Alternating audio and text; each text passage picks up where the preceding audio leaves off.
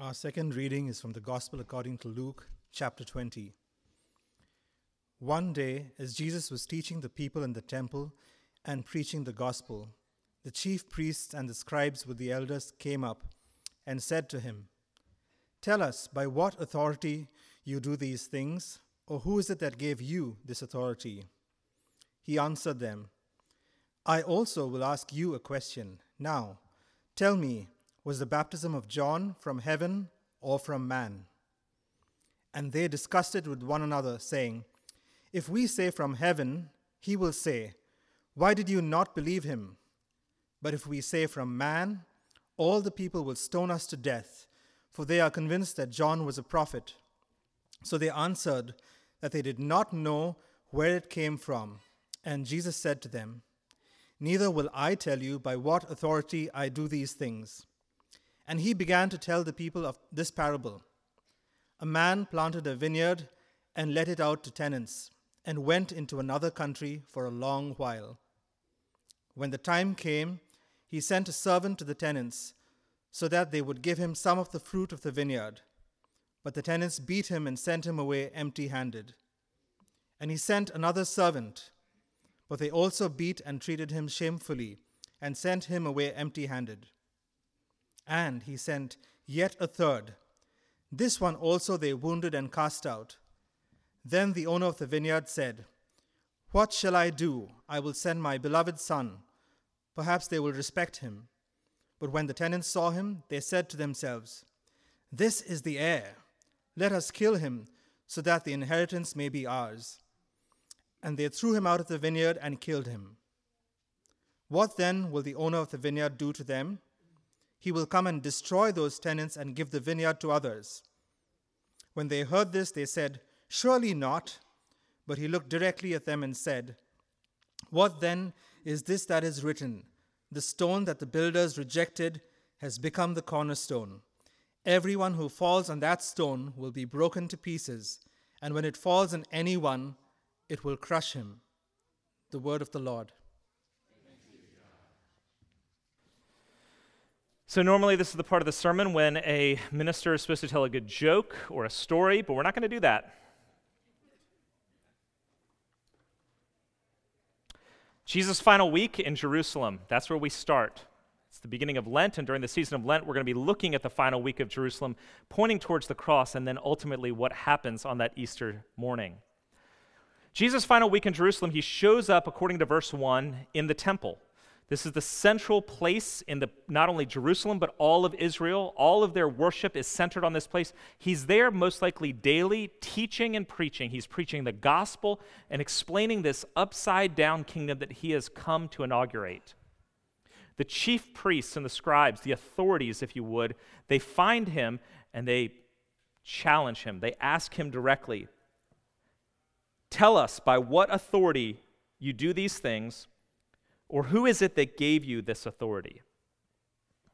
Now, Jesus, if you read the Gospels up to this point, has been in Galilee, far away, rural country, away from Jerusalem, the center. There wasn't CNN, there wasn't the internet, so no one really knew what was going on over there. And in that place, in Galilee, he was teaching with authority. He was healing people.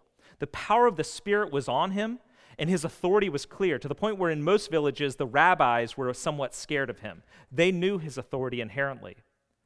But in Jerusalem, it's the place where the political leadership reigns. And in the Jewish world, the chief priests were the political leaders. They were the most respected, most powerful people in all of the land. They took their authority and the central role of the temple, which was the only way you could connect with God. If you want to connect with God, you got to come to the temple, and they, as the chief priests, were the gatekeepers. We're the ones who tell you how you can gain access to God through us, through this temple. And basically, they took their role and everything for granted. So as Jesus comes and begins teaching with some level of authority in a way that's undermining what they're talking about, some gospel that allows everyone in, that no longer needs a sacrifice in the temple, the chief priests are offended and a little bit nervous.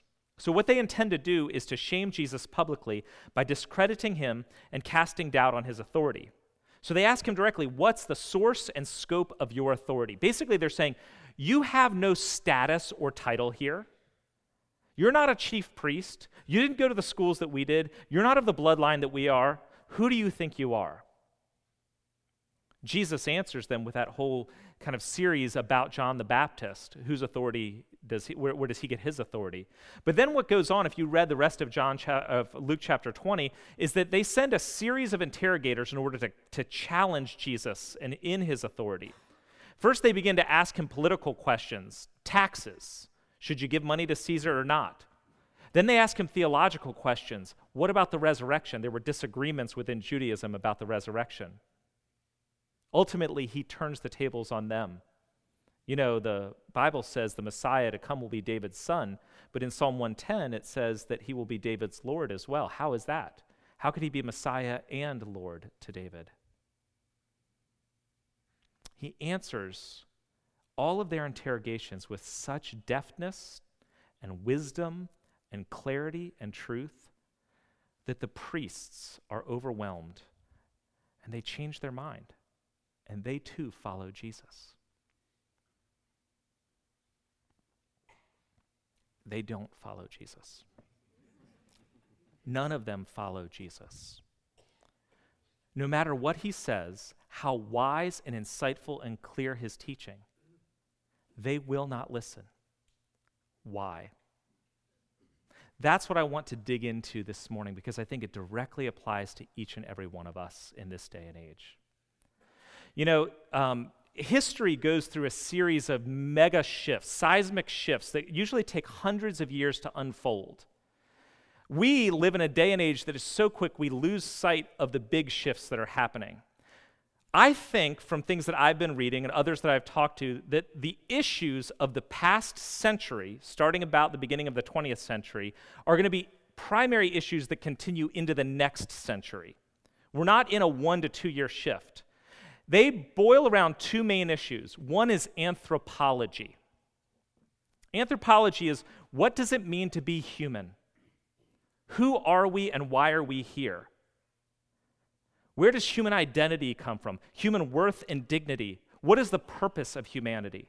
And this gets into issues that are more hot-button issues like race, sexuality, gender, the beginning of life, the end of life. They're all built around anthropology, which is going to unfold for decades and decades, I believe. The other is one that is actually underneath even how we understand anthropology. It's the word authority. Authority is this, the basis for what you believe and what you do. It's the main source on which you build your worldview.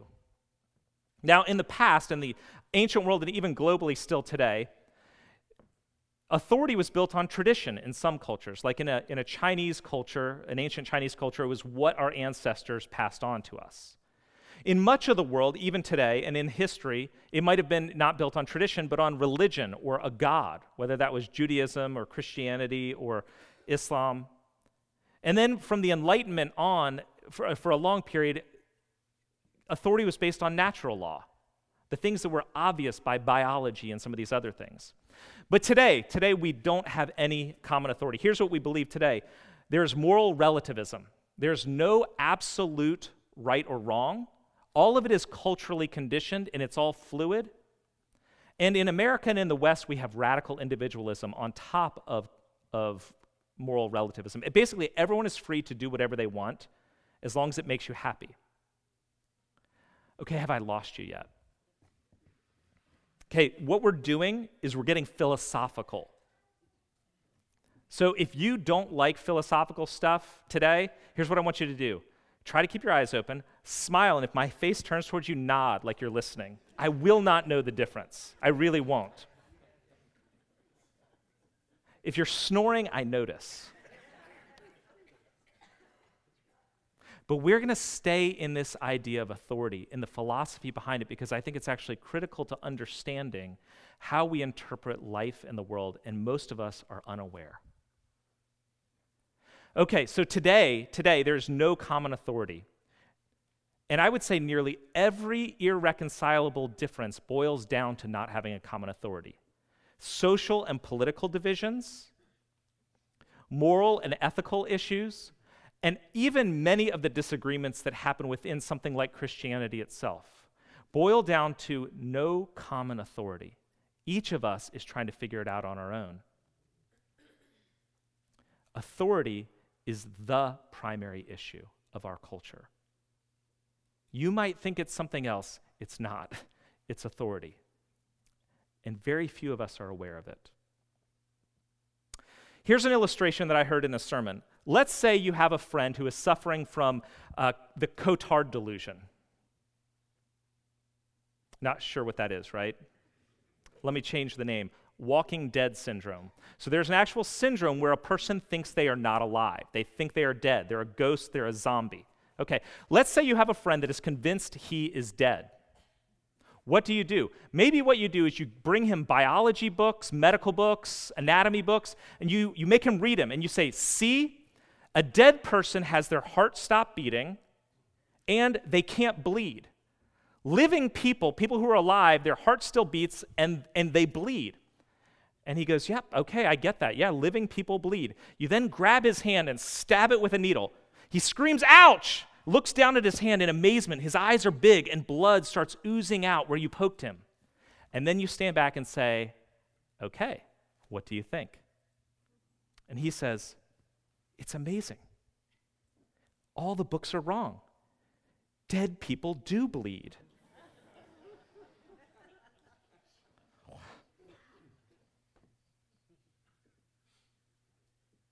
What's the problem? The problem is you're both operating under different sources of authority. You're presenting science to him, and he's giving you his experience. You're making reasonable arguments. He's expressing his feelings. Which one has authority? Authority will determine how you see and interpret the world and your life within it. Let's take an illustration, another one, with a young man named Bob. It's a smiley face, little figure here. So here's Bob. He's a high school junior. Let's say he's 17. And first we're going to look at some of the influences in his life, okay? So some of the influences in his life, the things that primarily shape him are his peers and his parents and his experiences and his genetics and his belief in God. He has belief in God, and his grades, which are really important to him. Science, the internet, the church he goes to, social media, his thoughts, his goals, all these things are shaping him, okay? These are the influences on his life. You might be able to add in a few more, but this is just kind of a broad summary of them. Now, from those influences, he will make decisions in the midst of challenging things. And those decisions will be made on the basis of some primary authorities. So let's say, instead, that he has some primary authorities. And here's the question at hand. The question at hand is, he's been dating the same girl for 2 years. They both love each other. They're ready. Should they have sex? 17, dating for 2 years solidly, should they? The answer to that question has to do not just with your influences, but the things that make up your authority areas. So let's say instead of all these things that are influences, the things that primarily drive him on a daily basis with the decisions he makes are his parents. He really cares about what they think, his feelings. He's definitely an emotional guy. Culture, because that shaped his understanding of what's okay and what's right. His grades, he's always shooting after good grades. He does have a belief in God, and that's important to him, and his desires. He's filled with desire and hungry for things. How will he ultimately decide? Because these might have competing answers to the question, should I have sex with my girlfriend? Right? Ultimately, there will be a greater push and a greater pull from his ultimate authority. Let's say that his ultimate authority is his feelings. What do you think his answer is going to be? You will push down other things and elevate. You'll be defensive. You'll make very clear arguments to yourself. You'll elevate certain arguments and push down others based on whatever is your ultimate authority, whatever you're really building yourself on. That's a question we all need to ask. What influences are your main authorities? What wins when you're conflicted? Which thing has veto power in your life? Which one controls you? Let me briefly give you the Christian view. The Christian view is this: there is a God. He is the authority. The end. But to understand a little bit more of how Christianity understands that authority, it goes like this. We are meant to start with God in order to understand ourselves, not our feelings, our thoughts, our culture, what our peers say. Your own experience has less to do with who you actually are meant to be than what God says about you. That's an impossibility for us, but it's true. We're meant to understand ourselves and interpret the world through God. How do we know God? We know God according to Jesus Christ. He is the revelation of God. You want to know what God is like? You look to Jesus. How do we know who Jesus is or what he is like? You look to Scripture, the Bible, Genesis to Revelation. How do we read the Bible? We don't read it independently in a closet only. We read it in community, with others, small group, in a church, locally and globally. We read it not just locally and globally, we read it across history. So that's the idea of the church and tradition. Those things are how we interpret Scripture. It's why we cite a creed like the Apostles' Creed. It's how the church has collectively understood what is true and right as we read Scripture and understand what we are meant to believe. And so we look to Scripture to know Christ so that we can understand what God says about me and the world and his purposes for me. And then we interpret and submit our feelings, our desires, our culture, our peers, our family, our friends, everything else beneath that. This is our actual basic assumption here at Christ Church Vienna. It's why we're constantly in the Bible and we're talking about Jesus. It's why we recite creeds and we rely on historic prayers. Now, if you are a Christian, and I'm not saying everyone in here has kind of fully bought in, but let's say you are, here's what I've experienced talking to other Christians, is you can say yes to this. I believe God. Jesus is my authority. But when push comes to shove, more often than not, your cultural assumptions and your personal experience will always win out.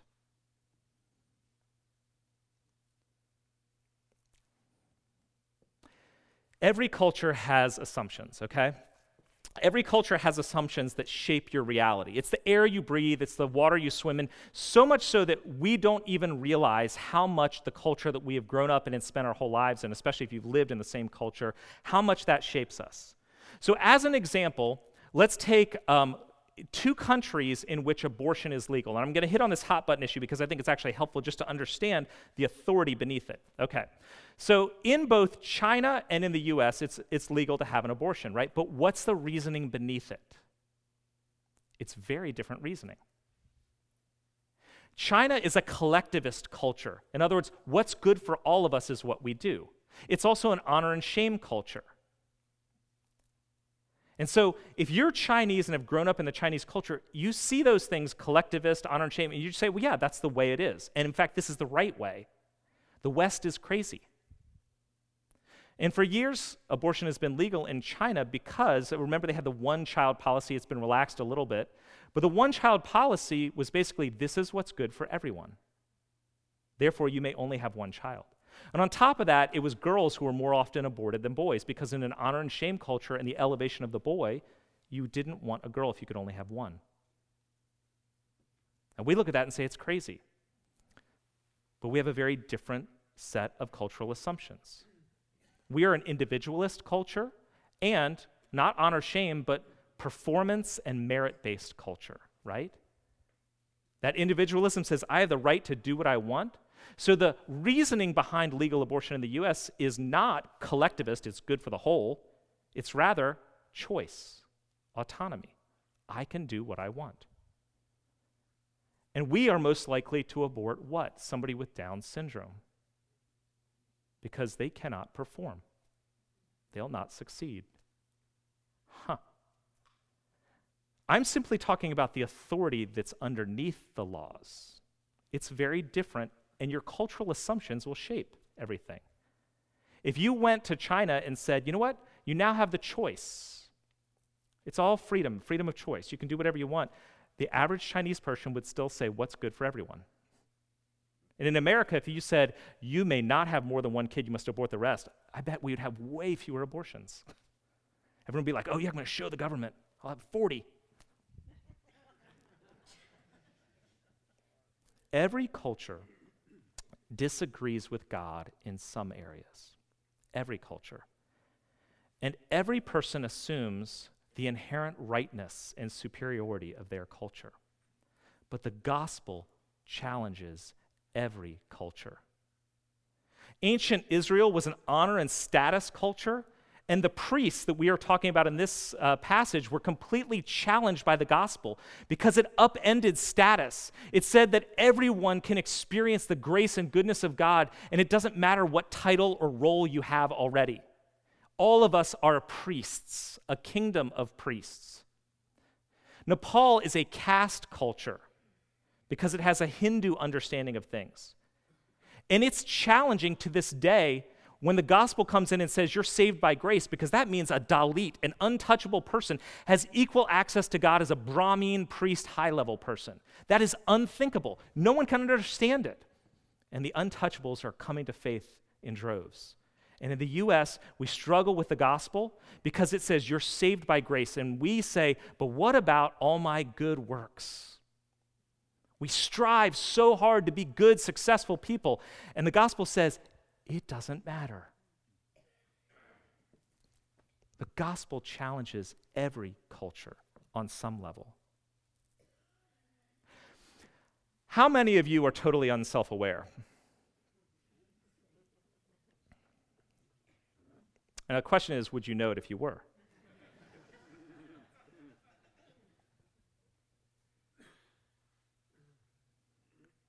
There are things that all of us assume absolutely must be true.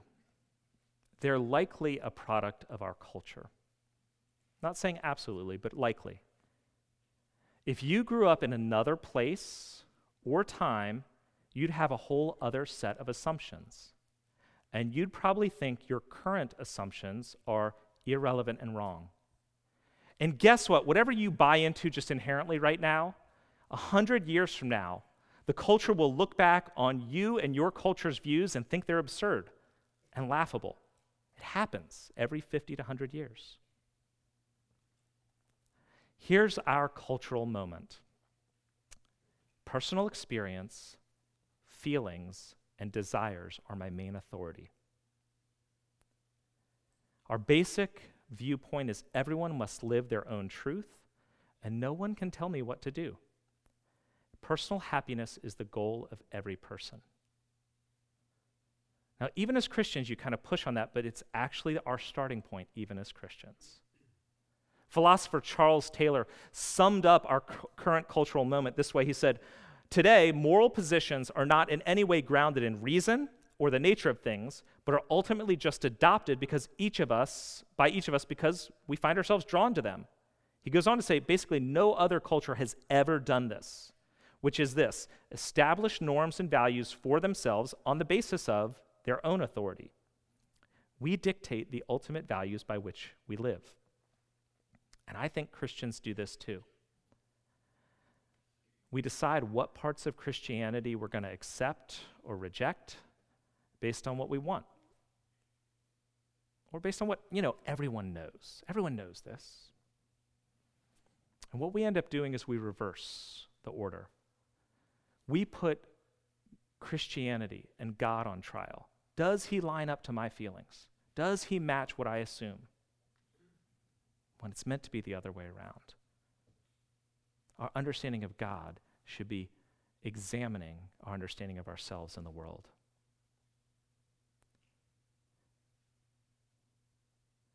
One blogger who self-identifies as a Christian talks about her approach to life in this way: be so comfortable in your own skin, your own knowing, that you become more interested in your own joy and freedom than in what others think of you. Now, on some level, this sounds okay. But ultimately, it's a gospel of self-fulfillment. It's neo-Christian. It's an Americanized gospel. She goes on to say something that basically almost sounds right again. God should be equally and unequivocally committed to my happiness as I am. Now, before you critique her, my take is we all want our way. That's how we live our lives. And whatever we do as our way, we assume Jesus is just cool with it. Because he's kind of a cool guy. Welcome, do whatever. Jen Pollock-Michael, critiquing that, said, "The good life today has been radically redefined according to the benefit of the individual. God's glory, society's health, the community's well-being have been replaced. We are all on the throne now." What is the issue? Boil it down in Christian terms to lordship. Lordship is the issue. Who or what is my authority? How do I decide what's right and true? And I think it's actually the hardest, not when it's just philosophical, but when it gets personal. So here's the question all of us need to be asking. If you actually want to buy into the Christian thing is, what do I do when what God declares across Scripture, as understood by the church, historic and universal, is contrary to my desires, or my experience, or my culture's understanding of everything? It's hard because none of us want to lose power or control. We want to be autonomous, do what we want. That's what really is the bedrock. And even when we're trying to do what God wants, we struggle to trust him. Does God really have my best in store? Then how can he be against what I feel or what I want? Like the chief priests, Jesus is a threat to their rule and to ours. The Christian take is this: even if something is what you really want and is culturally okay, it isn't harming anyone, makes you happy, everyone else around you agrees, what matters most and only is what does God say about it. Following Christ is hard. If you haven't figured this out, you're not understanding Christ. It's hard. Don't go and decide you're going to do the Jesus thing. I'm going to be a Christian because it'll make your life easier, happier, you'll be more successful. If you become a Christian, everyone will like you. If you're following Christ, you will at some point be unpopular, rejected, possibly falsely accused, in some way maligned. You may suffer, and in some places you might even die. At minimum, you will die to self, because you are no longer Lord, he is. The gospel needs to become the glasses through which we see the world and ourselves aright, not the other way around.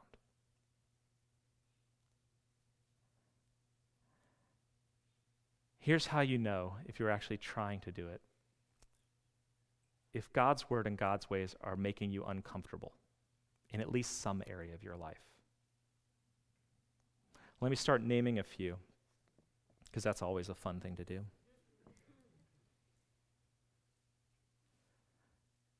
God cares about Black lives.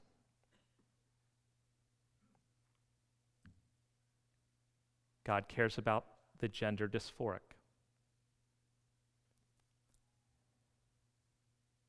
God cares about the immigrant, even the ones here illegally. God cares about the unborn. God cares about what you do with your body.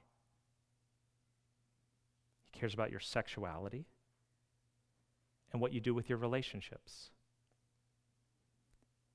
He cares about what we do with our money. Let me rephrase that. With his money.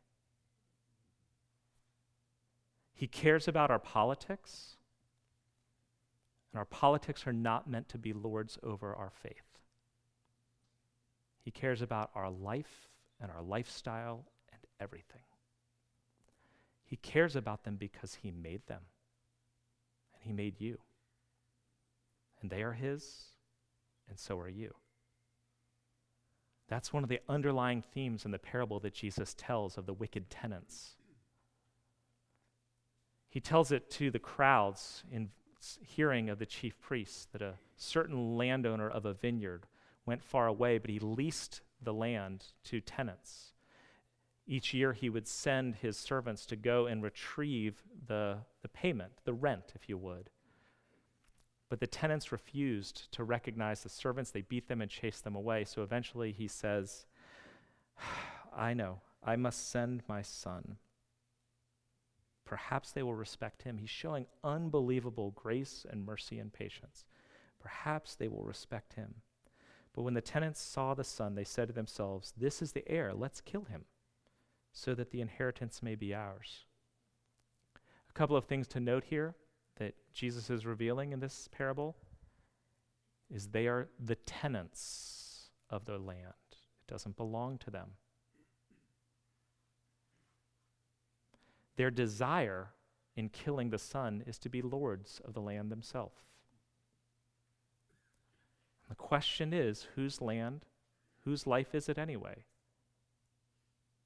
They refuse to recognize and receive the Son, the true Lord of the vineyard. And in the telling of the parable, it's indicting the priests, it's indicting all of Israel. Actually, it's indicting all of us. Do you see yourself as a tenant and God is the owner? Or as Lord of your own? Jesus, of course, gives that challenging phrase at the end, quoting from the Old Testament, the stone the builders rejected has become the cornerstone.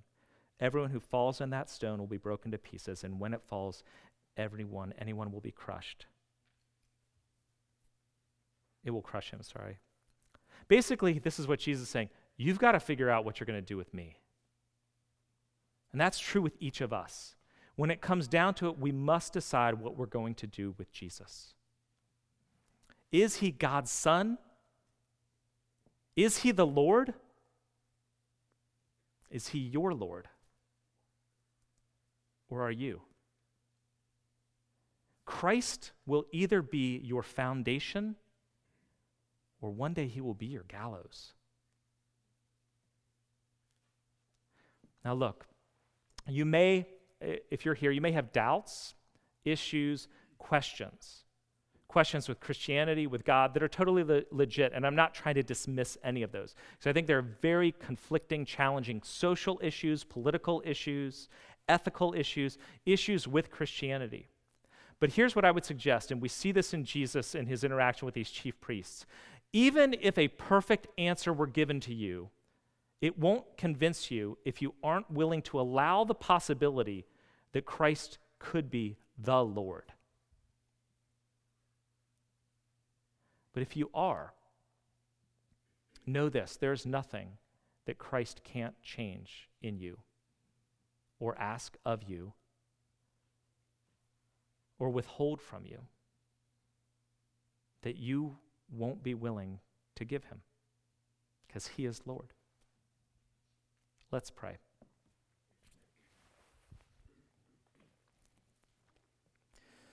God, this is confusing stuff and not easy to get our minds around. I pray that you would orient us rightly.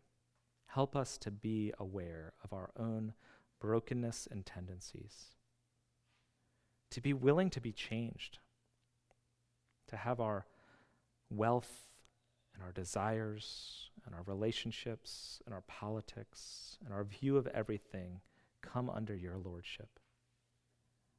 Give us grace where we disagree. Give us grace. That's our only hope. May we see you. In your name we pray. Amen.